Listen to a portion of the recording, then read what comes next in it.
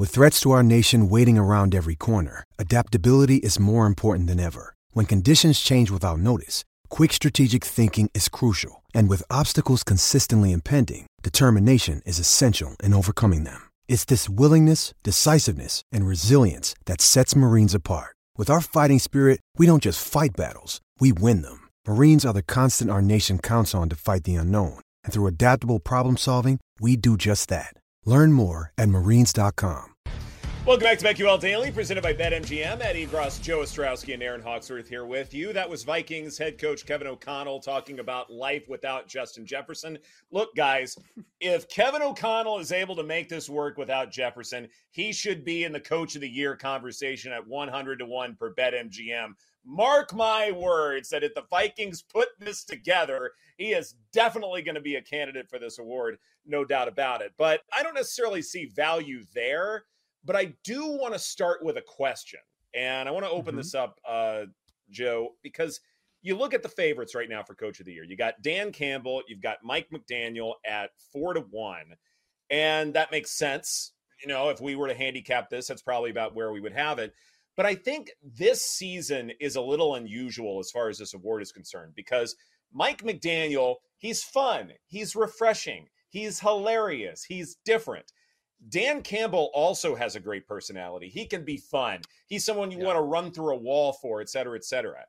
I'm curious, do these personalities actually help their chances for winning this award? It's not just the record and how well the team performs, but the fact that they are so engaging in the news conference. Does that help at all? I think it helps for the odds at this point in the season. When you're looking for, okay, which coaches are being bet on, it's going to be these guys, these larger-than-life personalities, along with teams that are being successful. But when I look at the history of the award, should they be co-favorites? Are the Lions exceeding expectations? A little, but they were also massive favorites to win the division. They had a pretty high win total, so I wouldn't say it's that much. Are the Dolphins exceeding expectations? Same answer. A little. We made the case all summer for them winning that division when a lot of people, when talking about Miami, was, oh, well, Tua's going to get hurt, blah, blah, blah. You know, same old boring story. Well, he's been healthy so far, and they've been terrific, and their offense is setting records through 5 weeks. Yeah, I do think their personalities help when it comes to this. This is why they are priced as co-favorites, but I also don't think they're winning the award. That's what I think is interesting. That just based on history, Campbell, McDaniel, and the third favorite, Kyle Shanahan, I think the expectations were too high for them entering the season for them to win the award. So I think there's value elsewhere. How about you, Aaron?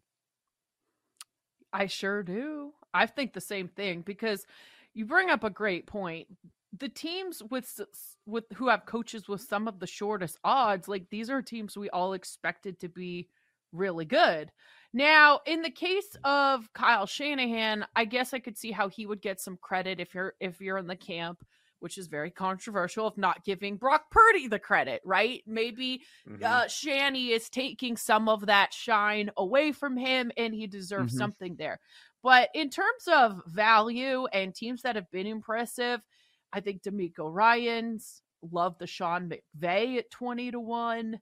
Gosh, and I think, was it you, Joe, that brought it up? Pete Carroll, 33-1. I mean, there's definitely some coaches here that are intriguing with a lot more value that I think could win it.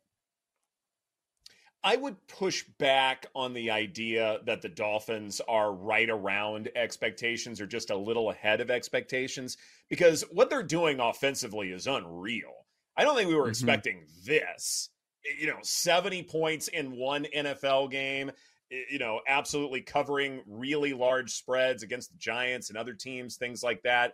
I think that is very much exceeding expectations. Now, look, they could wind up not winning this division, and then maybe he doesn't win the award, so that's fair. But when you look at, say, teams that exceed market expectations from the preseason, Judah Fortgang, friend of the show from PFF at Throw the Damn Ball, came up with a great viz that looks at these sort of teams that have exceeded expectations. Dolphins are running away as far as that's concerned. And then you've got this tier with the 49ers and the Bills. And, are there values on McDermott and Shanahan? I'm not so sure. No. But I think that third tier, I think that's where the value is. The Texans, Lions, and Cardinals. Cardinals aren't going to perform well, so no to Gannon. The Lions, Campbell, there's not value there right now. But DeMeco Ryans, Aaron, for Houston at 14-1. Love it. I really like that play. Mm-hmm. Yeah. See, with Miami, I'm not doing the Purdy thing where I'm holding out. Like, I believed in them. I talked about them a lot, but I also want to see it against a good team.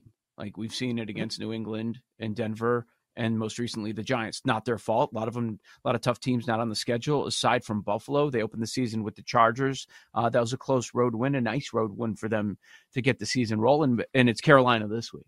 Like, to take that next step, like, oh, okay, they really are here. They really deserve the Super Bowl price that they're getting right now. That's where I would need to be. So, yeah, when we talk about Daboll winning it last year, remember Daboll won it with a 9-7-1 record. That's how low the expectations were for the Giants. And New York bump certainly part of it. We've seen Vrabel, Stefanski, Harbaugh, Nagy. You don't need to be a good coach. That's what right? Like, Matt Nagy won it.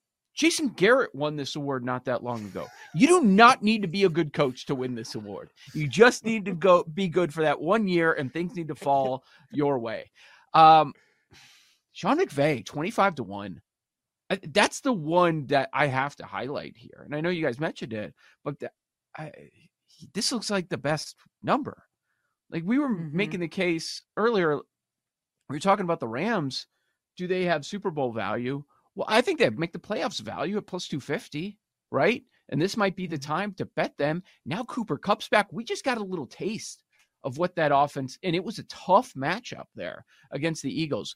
With Puka and Kupp, I'm really looking forward to it. You just need Stafford to be able to make it through the season. So what is the ceiling for McVay? We learned last year you don't have to win the division, and they will not win their division. But McVay, could he win it for a second time? Yes. We saw Rivera win it twice. We saw Arians win it twice. Belichick's won it 3 times. Parcells a couple of times. Who's talking positively about the Rams in the offseason? Was there anybody out there? Anybody? I bet them plus 310 before the season started to make the playoffs. Did you? But yes. And we here, laughed right at here. you. I'll screenshot it. Oh. Yeah. Oh, yeah. No, I remember that day. She I kept do. receipts. Or Ed, you were Ed, on you went vacation. off on her. No, Ed went off on her about that. The reason Yes, it's fine. You guys laughed. What? Whoever was on the show laughed at me. But I laughed at her. All too. of us is, laughed, Joe. I know. I It was a thought community because effort. Sean McVay had the I said I opportunity to go make that TV money, start a family, walk away. He is not committing to sleep in the office, and he's a competitor. Everyone's calling him a young offensive genius. Like, he's not gonna just have these awful seasons. And I just had confidence that he would do something, and they could be a sneaky team this year. Yes. Even though Ed disagreed with you, and only Ed on What? the show. No. I'm kidding. Joe, do not rewrite history. You know better than that. If Aaron has receipts, then everyone else has receipts. We can go back to the tape.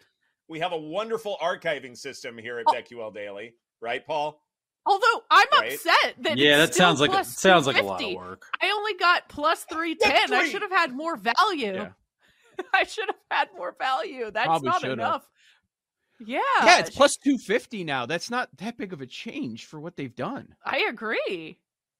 Hmm. I'll jump back in, bet it again. I think it. Jake said I he'll do go back think- to the archives for $50 just to prove Joe wrong. I'm not spending money like that. Checks in the mail.